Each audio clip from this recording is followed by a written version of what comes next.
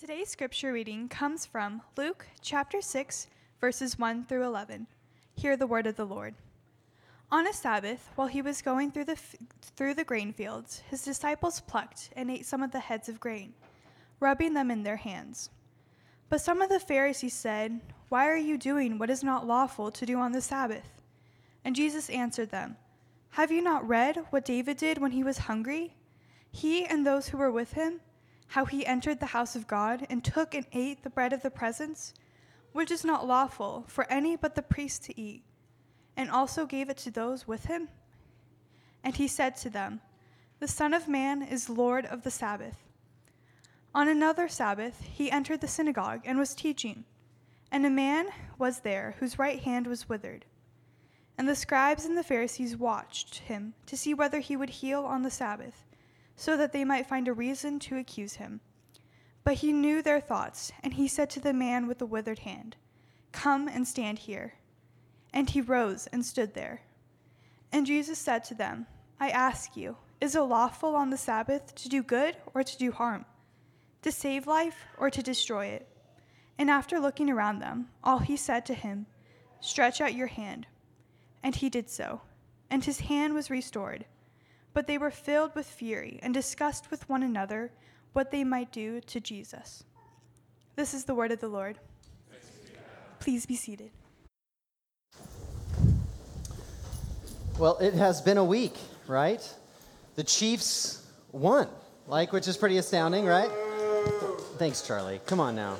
Now, but here's the deal.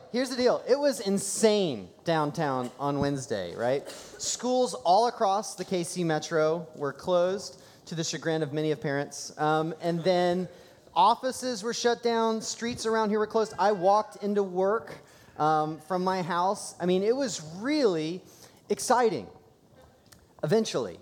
So here's the deal. When I first heard the news, I don't know if you're anything like me, but when I first heard the news about the parade, I'm going to be really honest with you, okay? So don't hate me. Don't judge me. When I first heard the news about, the parade and the rally, my first thought was, how am I going to get all my work done this week? That was literally my first question. And when something this historical, this good, feels burdensome, when a celebration that's meant to be a moment where, as a city, you can come together and have a joyous time celebrating what's been accomplished, but instead it feels like a distraction, that's usually a good sign that something has gone awry. And I know, in the midst of my transparency, that I'm not the only one who feels that way. Here's why. Because when others of you, I had conversations with you on Monday, you had the same feeling. I'm not alone in this, I know. But how do we get there? How does something good become a burden in our lives? What is it about our lives that when good things pop up, they feel more like a weight than an opportunity? Well, here at Christ Community, we love to talk about our calling to do good work and how work is a space where we actually gain dignity. We are made to do good work. Well done, right? And then simultaneously, though, if you look across our culture, you can see that overwork and busyness are at the center of so many of our problems as a culture as well. So Corrie ten Boom, a survivor of the Holocaust and also brilliant author, she makes this brilliant insight. She says, listen, if the devil can't make you bad, he'll make you busy, right? There's something really, really dangerous to our spiritual lives about busyness. James Smith, he's a author as well as a professor of theology at Friends University. When he's talking about this issue of Christian stagnation, he says at the heart of it, one of the primary enemies of spiritual formation is exhaustion. And so no matter where you are, no matter what state you find yourself in life, it seems as if this busyness, this hurry, is coming after every single one of our souls. And it's afflicting people across gender, across culture, across age. You could look at white-collar workers who are expected, not even asked half the time, just it's assumed, it's expected that you have to work an absurd amount of hours just to stay in your field. If you're blue collar, pink collar, no collar worker, you often have to find multiple jobs in order just to survive. And it's not just in the workforce.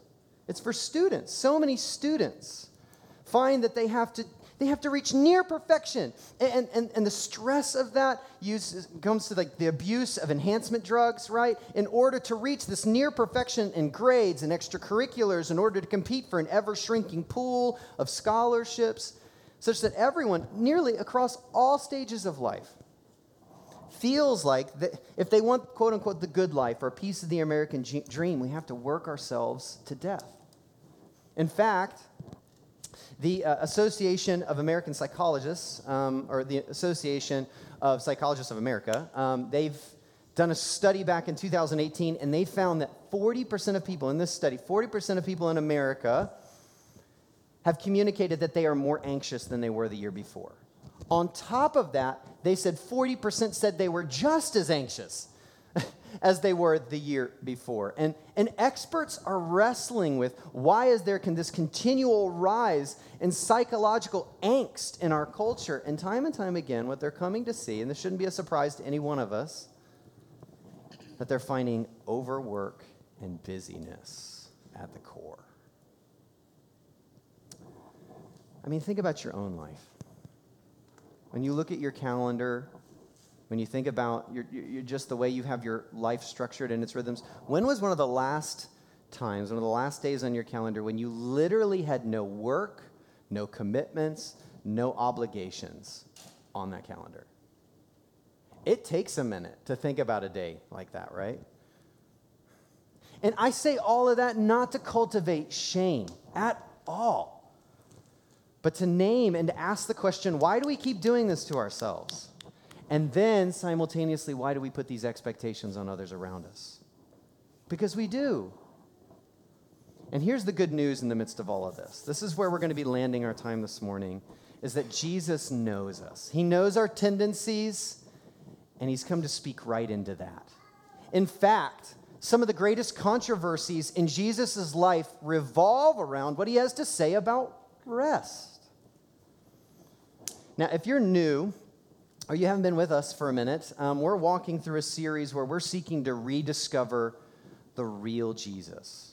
There's a lot of different makeshift Jesuses out there that seek to trim away the areas that make us uncomfortable or only highlight the spaces where we're really excited. But what we're trying to do is go back to the gospel account of Luke, those people, these eyewitness accounts of people who actually walked with Jesus, who talked with Jesus face to face, and when they experienced the real Jesus, they become so overwhelmed with who he is that they had a deep desire to give an accurate portrayal of who the real Jesus is for you and for me. Because there we find life. And they want us to find the same life that they had found. And so this morning, when we return and we're seeking to understand who the real Jesus is and what he was passionate about, we're going to come to better understand more deeply something that Jesus was so passionate about. And here it is. If there's one big idea, it's this. We have to receive the Sabbath or we'll never rest. We have to receive the Sabbath or we'll never rest. Now, before you tune me out, because maybe you've heard a sermon about Sabbath or whatever, before you go there, that may not mean what you think it means, okay? That may not mean what you think it means. In fact, the Pharisees, who were first century religious experts, they had a lot of ideas about the Sabbath, but as soon as Jesus started giving his perspective, they wanted to kill him. Eventually, in multiple situations over the Sabbath, they wanted to kill him. So here's what we're going to do. We're going to see this morning 3 crucial ideas, perspectives from Jesus on the Sabbath and how Jesus' understanding of the Sabbath can help us break the cycle of overwork and busyness. Does that sound desirable? Sounds like it's something I really want. I don't know about you, but that's something I would really like. So since I'm preaching, we're going to talk about it. So would you please turn with me in your Bibles to Luke chapter 6. Luke chapter 6, okay? Right off the bat, we see that the context, and this is really important, is that there's 2 different Sabbath days that these 2 episodes happen. It's on the Sabbath. Now, every first century reader, that would have brought a load of meaning. It's like a hyperlink that brings emotions, that brings experiences, that brings theology. So let me give you a little bit of history as to why this is so crucial. So the first time this idea of the Sabbath shows up is all the way back in the beginning of the Bible in Genesis. In Genesis chapter 2, we see that after God has spent 6 days creating the world, God rests. He completes and delights in his work. 6 days of work, a seventh day of rest. And the reason that God rests isn't because he's exhausted.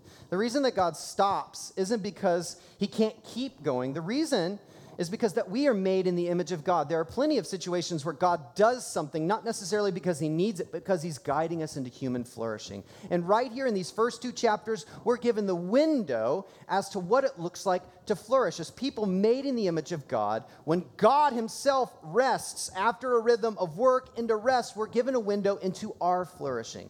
Now, this pattern, it becomes abundantly clear when you get to the 10 Commandments. The Torah, Genesis, Exodus, Leviticus, Numbers, Deuteronomy, they're all speaking into each other. This is Jewish meditative literature. You're meant to kind of read, think about it, and how these different pieces connect. So when you get to the 10 Commandments in Exodus chapter 20, God is seeking to clarify human flourishing.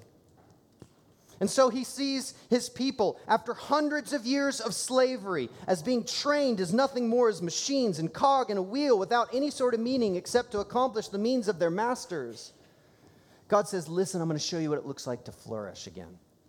And alongside of the prohibitions, not to murder, seems pretty important, not to commit adultery, not to steal, not to lie, not to worship all these different gods who lead you into destruction, alongside of that is this prohibition, after you've worked 6 days, you need to stop.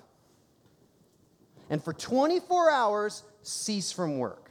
Now, interestingly enough, in the 10 Commandments, if you go there in Exodus chapter 20, verses 8 through 11, the Sabbath command takes up the most real estate. It is the longest of the commands. Now, when you have people copying things down by hand and it takes up the most real estate, it is meant to highlight importance, okay? So I'm just going to read it for us just as a remembrance. It says, verse 8, chapter 20 of Exodus, remember the Sabbath day to keep it holy. 6 days you shall labor and do all your work. So working is really important. Do 6 days of really hard work, right? But the seventh day is a Sabbath to the Lord your God. On it you shall not do any work. You or your son or your daughter, your male servant or your female servant or your livestock or the sojourner who is within your gates. For in 6 days the Lord made heaven and earth, the sea, and all that is in them, and rested the seventh day. Therefore the Lord blessed the Sabbath day and made it holy. So the Sabbath is a 24-hour period where you cease from everyday work. In the midst of this ceasing, this becomes a unique space. It's kadosh in Hebrew, holy. This day is set apart. It's different. God's doing something unique in this day than he is over against the other 6 days. It's not that he's not doing anything in the 6 days, but he is doing something really unique in this particular day, this seventh day rest. It's the sanctity of time, which interestingly enough, just giving you some context here why this is so important. Interestingly enough, nearly all the rest of the Jewish holidays, holy days, are tethered either to the cycles of the celestial world, so the moon and sun and stars, right? As well as the agricultural calendar, not the Sabbath. It's one of the only days that is exclusively anchored in the creation narrative of God working 6 days and resting 1. And so because God does this and sets this apart, we are given a window into human flourishing. And when you look across the Torah, you find this foundation over and over again for the beauty of the Sabbath and how it is a gift. When you get to the prophets, again and again, they come back to the people of God saying, you're breaking the Sabbath, and because you're breaking the Sabbath, idolatry is coming in, as well as injustice, and it's destroying your community. When you get to the poets and the Psalms, you find that they become this space, like the Sabbath becomes a day that's bigger than just this day, but it has like this broader ethos that rest is going to come across the world over and across people, God's people, as if God is dwelling with man. Like it takes on a life of its own. So when you step into the first century and you find Israel under Roman oppression and rule, in a pluralistic society where the Sabbath is no longer recognized as like a special holiday, the Roman Empire gives them a little bit of, leeway there. But the Sabbath now becomes this identity marker. that you are truly one of God's people. Because you're holding on to this time, this sanctity time, this place where God said, make it holy. You're holding on to it. And it's deeply ingrained into your identity. Now, on a Sabbath, all of this rich history, you've got to understand, this is so intertwined. All this rich history, on a Sabbath, Jesus and his disciples are walking through a grain field. And they pick some grain, start rubbing it together, the chaff blows away, and then they start eating what's left like they're eating peanuts, right? And the Pharisees come up to the disciples and to Jesus, and look with me at what they say in Luke chapter 6, verse 2. They say, why are you doing what is not lawful to do on the Sabbath? Now, is Jesus and his disciples actually breaking any laws? It depends on who you ask, okay? In the Hebrew text, so in our Old Testament, there is no explicit law against the particular action they are engaging. Now, you could get there by inference, implication, deductive reasoning, sure. And this is where we start to get a window into the Pharisaical life. The laws of Scripture of the Old Testament weren't enough. And here's why. You've got to understand their framework. They're terrified. The Pharisees are absolutely terrified. They've seen God's people be exiled because they're not keeping the Sabbath, because they're not seeking after God. And so they create these extra rules such that if you break the extra rules, you're still really far from the edge. It's kind of like if you created a fence that's 100 feet from the edge of a cliff. If you're looking over the fence and you topple over, you're still okay, you know? For them, it's all about eliminating risk. And this is what's so important, okay? For the Pharisees, we start to get a deep understanding on how they think rest enters the world. For the Pharisees, the Sabbath is a law to be obeyed, period. And Jesus disagrees with them. And he says, you've actually misunderstood the Sabbath. How do we know? Because when they confront him and they say, Jesus, why are you letting your folks break the law? Aren't you doing what you're doing is breaking the law? He tells them this really bizarre story about King David. King David was a really well-known king in the history of Israel. And at this point in this story that Jesus tells, David had been chosen by God to be the new king. Samuel, a prophet, had anointed David to be the new king, but he had not yet been crowned as king. Saul, the current king who had disobeyed God, who had said that now his rule would end, was still in charge. So David, the true king, is on the run from Saul, the rejected king. And he and his men are starving. And Jesus says they went in and they ate special bread in the house of God, this bread of the presence, that it was only lawful, this is really important, only lawful for the priests to eat.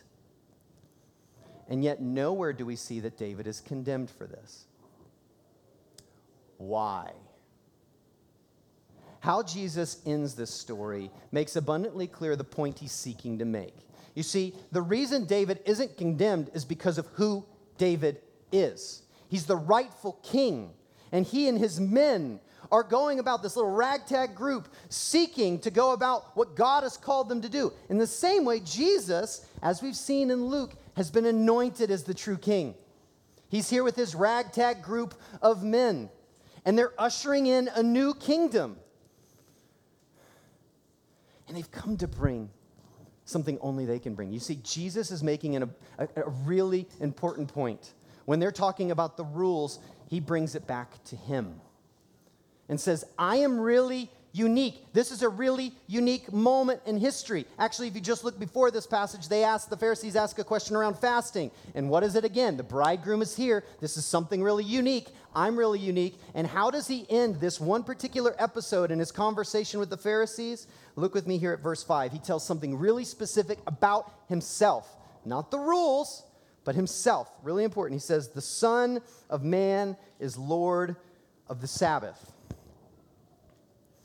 This is a huge statement, friends. This is absolutely astounding. Here's why. There's three important components of this statement in this little tiny phrase that come with so much weight. Son of Man is the most common self-designation of Jesus across the gospel accounts of Matthew, Mark, Luke, and John.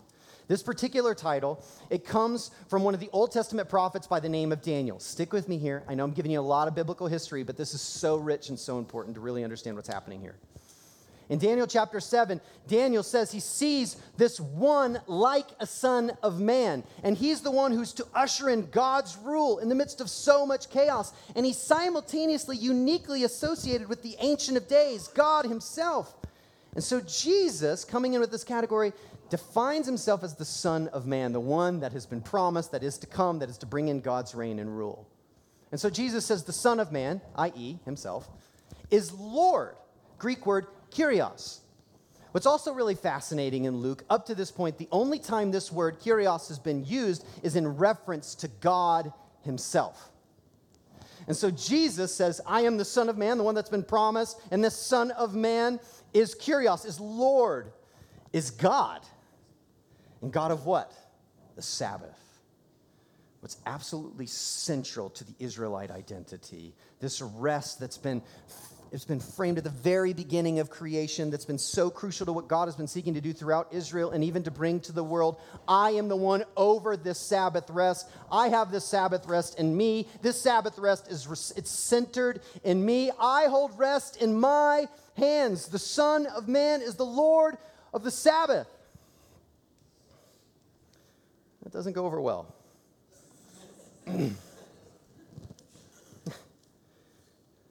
This is one of the clearest claims to divinity and deity that Jesus makes across the gospel accounts, because of what he's claiming is to be God. And when the Pharisees are so consumed with the what of the Sabbath, he reminds them at the core that what's most important is the who of the Sabbath.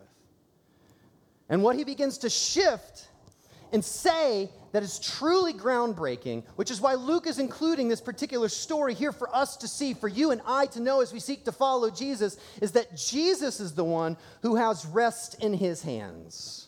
Before we can ever, and we will, before we can ever talk about the Sabbath as a practice, as a discipline, we must understand that its source is a person. And this is why, because Sabbath rest is nothing that you and I can create. We cannot make that. We have to receive it from someone. And that is so important. This is the first thing we need to understand. This is the first thing we need to understand. The Sabbath is a person first. A person first. You see, if you want true rest, if you're tired of being tired, if you're frustrated with being exhausted, you can't just go about setting these personal rules in your life and expecting to find true rest. You first have to see that exclusively Jesus holds rest in his hands, and he's eager to give it. But he is the Lord of the Sabbath. Have you ever had this experience where you're sitting like on your couch at night and you're absolutely exhausted, and then you put your legs up, and all you want to do is fall asleep, but you can't keep your legs still, right? They just start moving around because it hurts to kind of keep them still. You know what that's called? It's called restless leg syndrome. You're tired, but your body can't sit still. It's a brilliant example of what our hearts are like when all we try to do is set up these rules or to just cut out busyness from our lives. Our hearts are still moving around, and they can't sit well quietly if it's just about cutting something out. And this is why St. Augustine of the 4th century was so brilliant when he made the observation, and it's such a well-known phrase. He says, "Thou hast made us for thyself, O God, and our hearts are restless until they find their rest in thee." The reason I bring this up, the reason we need to start with understanding that Sabbath is a person first, is because both in broader culture as well as Christian circles, there's been a lot of talk about taking a personal Sabbath. I mean, there's recent books that have really started to go out in Christian circles about the importance of these rhythms. And then also in our broader culture, it's like, hey, you need to take a day off. You need to take some time for rest. Listen to me. This is so important. You can follow all of those practices, but the moment you divorce them from this person, all you've done is created 24 hours where you're in your own personal hell. I say this because this has been a journey I've been on for the past couple years, trying to figure out how to do both the practice and zero in on the person. And if it's just about 24 hours, but it's completely divorced from Jesus, your anxiety will take over. your work will creep back in, and you'll justify all kinds of reasons why it was just 5 minutes here or just 30 minutes there. And even if you can keep the anxiety down for a bit and you can really keep the workout, it's so easy to become a complete jerk. Like when it's all about just me time, wow, like you've just now formed yourself. One whole day is just centered on you and this discipline of selfishness. There's something that doesn't quite jive with who we've been called to be when it's just about me time. It's not an opportunity to escape and to binge on shows for a good period of time, although I love to do that. There's something deeper going on in the Sabbath, but it can't just come with a rule. Sabbath is a person first. And we have to see that that person is Jesus, that he is Lord of the Sabbath. And this is why, okay, if you've ever tried to keep a Sabbath consistently, this is why this is so hard. This is why the Pharisees get so frustrated. Because here's at the heart of the Sabbath, if this is true, if the Sabbath is a person first, then the Sabbath undermines our control. It undermines our control. Like for the Pharisees, this is like the good example of the religious person. And hear me, the longer you follow Jesus and you engage his practices, the more the Pharisees' posture becomes a temptation. Okay? So the more you actually engage in this Sabbath, what they did is they created all these rules, right? And they created rules on top of rules. Why? So that they could create their own rest through their own structures. So that at the end of the day, it had nothing to do with God breaking in, and it had everything to do with them keeping this rule so that God would give them what they deserve, which is his rest. And it became very transactional. And very much, as we see across the gospel accounts, oppressive. A heavy burden rather than a delight. But that becomes the constant temptation the more you go down this road. Now, for most of us, though, the temptation, I think, is less about actually like now using this day off again and again, and the more we do it, it becomes like this avenue where we think and expect God to give us rest without giving us himself. The other side of that is that we think we can keep control of our lives and live independent lives if we just add more busyness or more accomplishment. Which is really ironic, but trust me, that's a journey in my own heart as well, okay? I'm not saying this about you, I'm saying that about us. And I feel this allurement. And what I tell myself is this is how I can control my environment. I say, well, if I can just work hard enough, good enough, long enough, if I can both burn the midnight oil and be the early bird that gets the worm, right? Then I can kind of create this space where I feel okay. That's kind of our language for rest. And we make these artificial timelines. Once I get that promotion, once this project is done, which consistently the endpoints on that project keep getting stretched out further and further, and suddenly it's 6 months to get that project done. Once I have this financial security, this particular number in my bank account, my retirement at this level, then I will rest. Okay, I can finally live into better rhythms then, when I get there. Busyness and accomplishment will cultivate our rest. And that lie will destroy you, and you will find out way too late that you have gained the world, but you've lost your soul. We lean into these lies. Either of the religious, that if I can control my world with all these extra rules, then God will give me what I deserve, which is his rest, which is not the way it works. Or the other side, that if I just accomplish enough, then I can create my own rest. But both of these will destroy us. And this is why it's so hard. Because you have to depend on someone else to have your world. You have to depend on someone else. You have to put down all these tools and all these avenues where you've tried to cultivate this safety, these barriers. And so to build your own rest, you have to put it all down. And you have to say, God, you have my world. Today, I've got ambitious goals. I've got these major things that I want to accomplish. And listen, if you know anything about the Enneagram, I'm a 3, y'all. Okay, so like goals are everything. Image is everything. And so there's this idea that if I can just have an extra 2 hours, even if it's on my Sabbath, then I can get closer to my goal quicker. It brings joy. But it's false joy because it doesn't bring lasting joy and rest and peace that I need deep within me. And I trample over people to get there.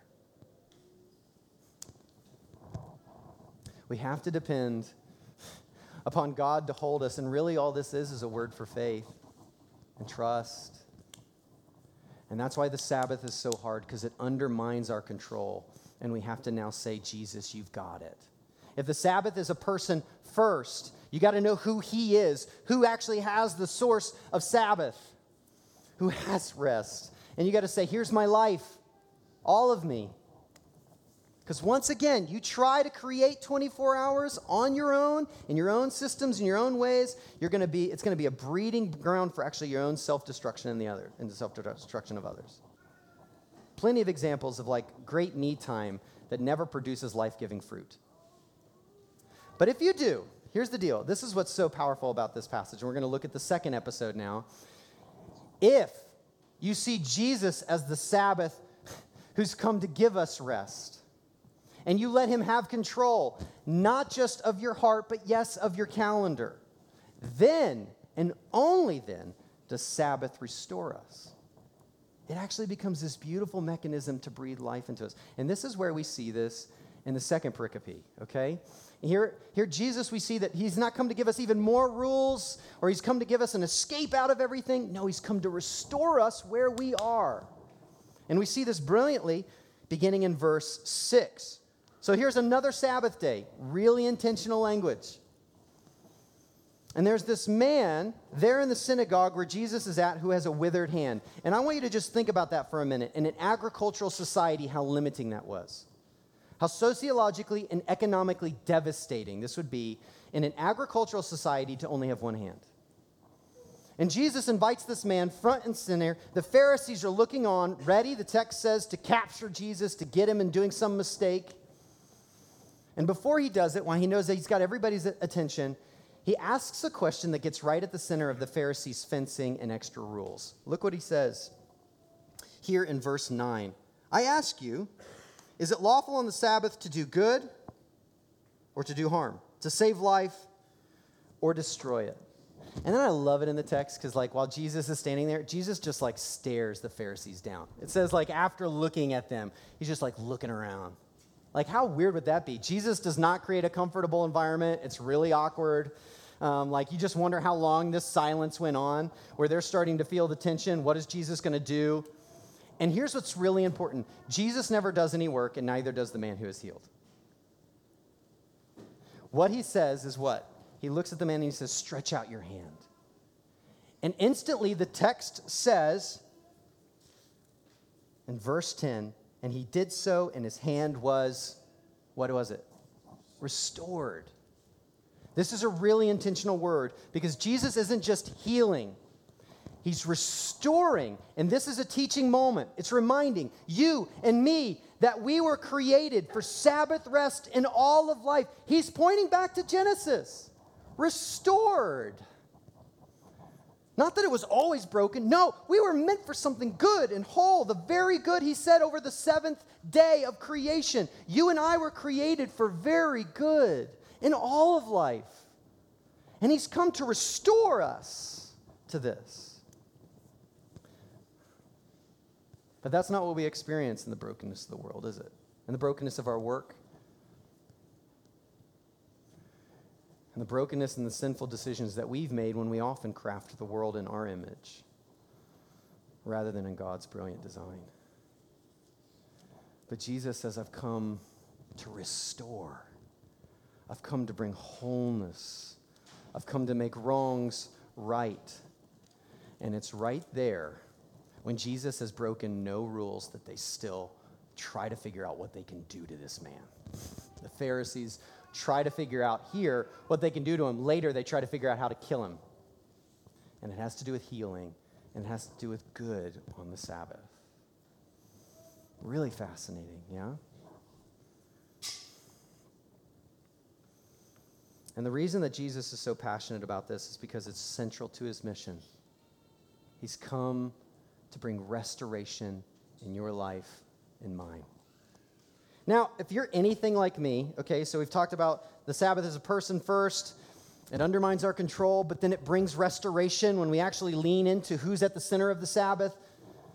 If you're anything like me, you're starting to ask, okay, how do I actually receive the Sabbath, right? And you may have like a million questions when it comes to the practicalities of this. Here's where I feel the tension. The more wisdom that I give you across the pages of Scripture and in our cultural moment, the more it starts to feel like I'm creating a new legalism and law.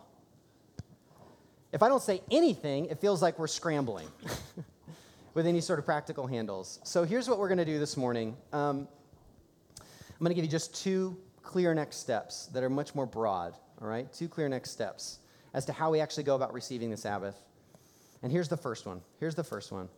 Embrace the person, okay? This may seem very obvious, but it is a crucial first step, not a second step once you've got because the way it's going to be structured is going to be shaped by him if he's truly at the center. Embrace the person first. See Jesus as the source exclusively of our rest and our hope and our freedom. Have you done that? Have you surrendered control to him and let him bring rest? Because listen, he wants to give you rest, and he wants to invite you in what it means to live into rest and how it goes deep and down into the depths of your heart and soul. I love the way Eugene Peterson paraphrases this invitation that Jesus gives us in Matthew chapter 11. He says, "Are you tired, worn out, burned out on religion? Come to me. Get away with me, and you'll recover life. I'll show you how to take a real rest. Walk with me and work with me. Watch how I do it. Learn the unforced rhythms of grace. I won't lay anything heavy or ill-fitting on you. Keep company with me, and you'll learn to live freely and lightly." It comes back to this invitation to Jesus. How have you responded to that invitation? To him first. And then secondly, we come to see that this isn't just a spiritual reality that lives within the ethereal components of our lives, but it actually takes shape in our calendar. Number two, we actually walk with Jesus in his practice consistently. If he really does engage and actually have the power of life, and he's the one who's the Lord over the Sabbath, ready to give it, shouldn't it also shape our calendars? Jesus did not come to abolish the Sabbath, but to fulfill it. And what does that mean? It comes with following and walking with him. And so I just want to give you 4 quick P's, all right? Because I'm a pastor.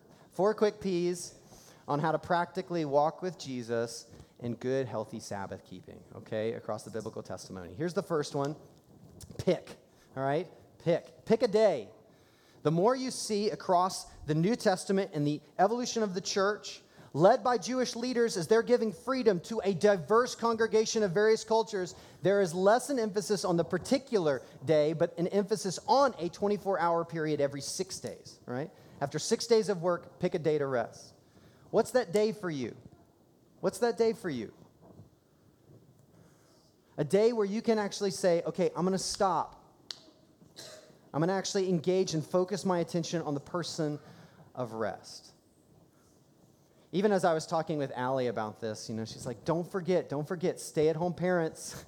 This is really complex because the day off, you still got to feed your kids if you care anything about them. Somehow that's got to work. So there's some complexities here. Or if you have multiple jobs, trying to figure that out. For me, it's on Fridays. I take off some other time on each side of that. I try to have kind of my quote-unquote weekend to get some house projects done on both sides, but to still have 24 hours where I don't do it great. I've got a long way to go. I'm not saying I figured that out, okay? Just saying that's where I'm trying to fight for it. And so pick a day, just a day, and fight for it consistently. Number 2, don't just pick it, protect it. Invite your friends and family in on this and encourage them to kind of speak into your life and to challenge you to say no to toxic actions and yes to restorative actions. Restorative actions. What's going to restore you as you center your attention and work on Jesus? For me, that's inbox pause. So you get an email, or you send me an email on a Friday, you're going to get an email back. That's an automatic response that says, I'm not even going to see your email. And for some of you, that drives you nuts, and I don't care. Because here's why. Because everyone else who's trying to figure out my rhythms, it sets clear expectations from them, to them, that I'm not going to be engaging them in this way. I'm not going to be owned by email, and I hope it's a catalyst for them to know freedom from technology as well. Okay? So protect. Number 3, prepare. There's been a lot of talk about lighting a candle or doing different practices to help you prepare, and those are all really good. For me, it has everything to do with prayer because I wrestle with anxiety, folks, okay? So for me, the moment I pause my inbox and I get home, I have to have like this prayer of surrender. God, you've got this church, you've got this work, I can let it go for a minute. And then when I wake up on Friday, I got to pray again. And then at lunch on Friday, I got to pray again because it just keeps creeping back in. It's about centering back in on Jesus and resting and delighting in him. And for me, that requires a significant amount of prayer. None of us can rest on our own. We need Jesus, every single one of us. And then lastly, practice. Actually take the Sabbath, okay? You've done all this work. Don't let work creep back in. Don't let these other activities creep back in. And then evaluate it. How's that going? Is this a good rhythm for you? Is there a better day that works for you? So it's pick, protect, prepare, and actually practice. And I have to tell you, like, this is, if there's anything that I talk a lot about with people, it's this. Over the past couple years, this has been a major journey for me. And I know from so many of you, you want to talk about one of the biggest enemies in your life to be engaged in spiritual formation and growing at your work, as well as from your work, it's this: healthy rhythms. We cannot live in chaos and flourish. And I know I'm learning that for me, okay? It takes a lot of work. It's pretty complex, but it's so worth it. Don't let a good thing feel like a burden. Receive his rest. Let him break that cycle of busyness. Let's pray. Let's pray.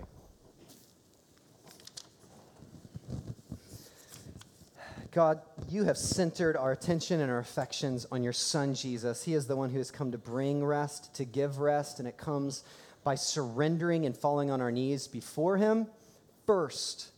And then we now follow into your biblical wisdom from Genesis to Revelation in the importance of healthy rhythms and calendaring and rest in the midst of really good work. God, help us to trust you rather than trying to control our world.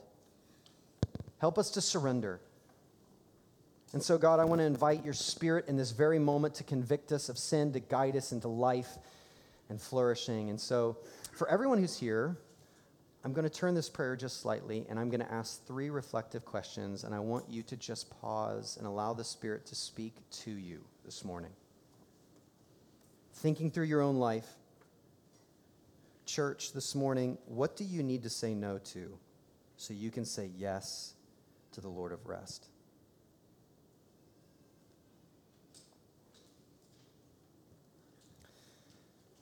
Church, where are you working to create your own rest?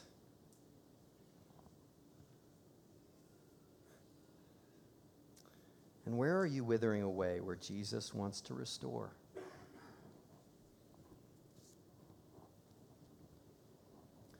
Surrender those to him this morning. Surrender your life to him this morning. As simple as saying, God, take all of me for you now.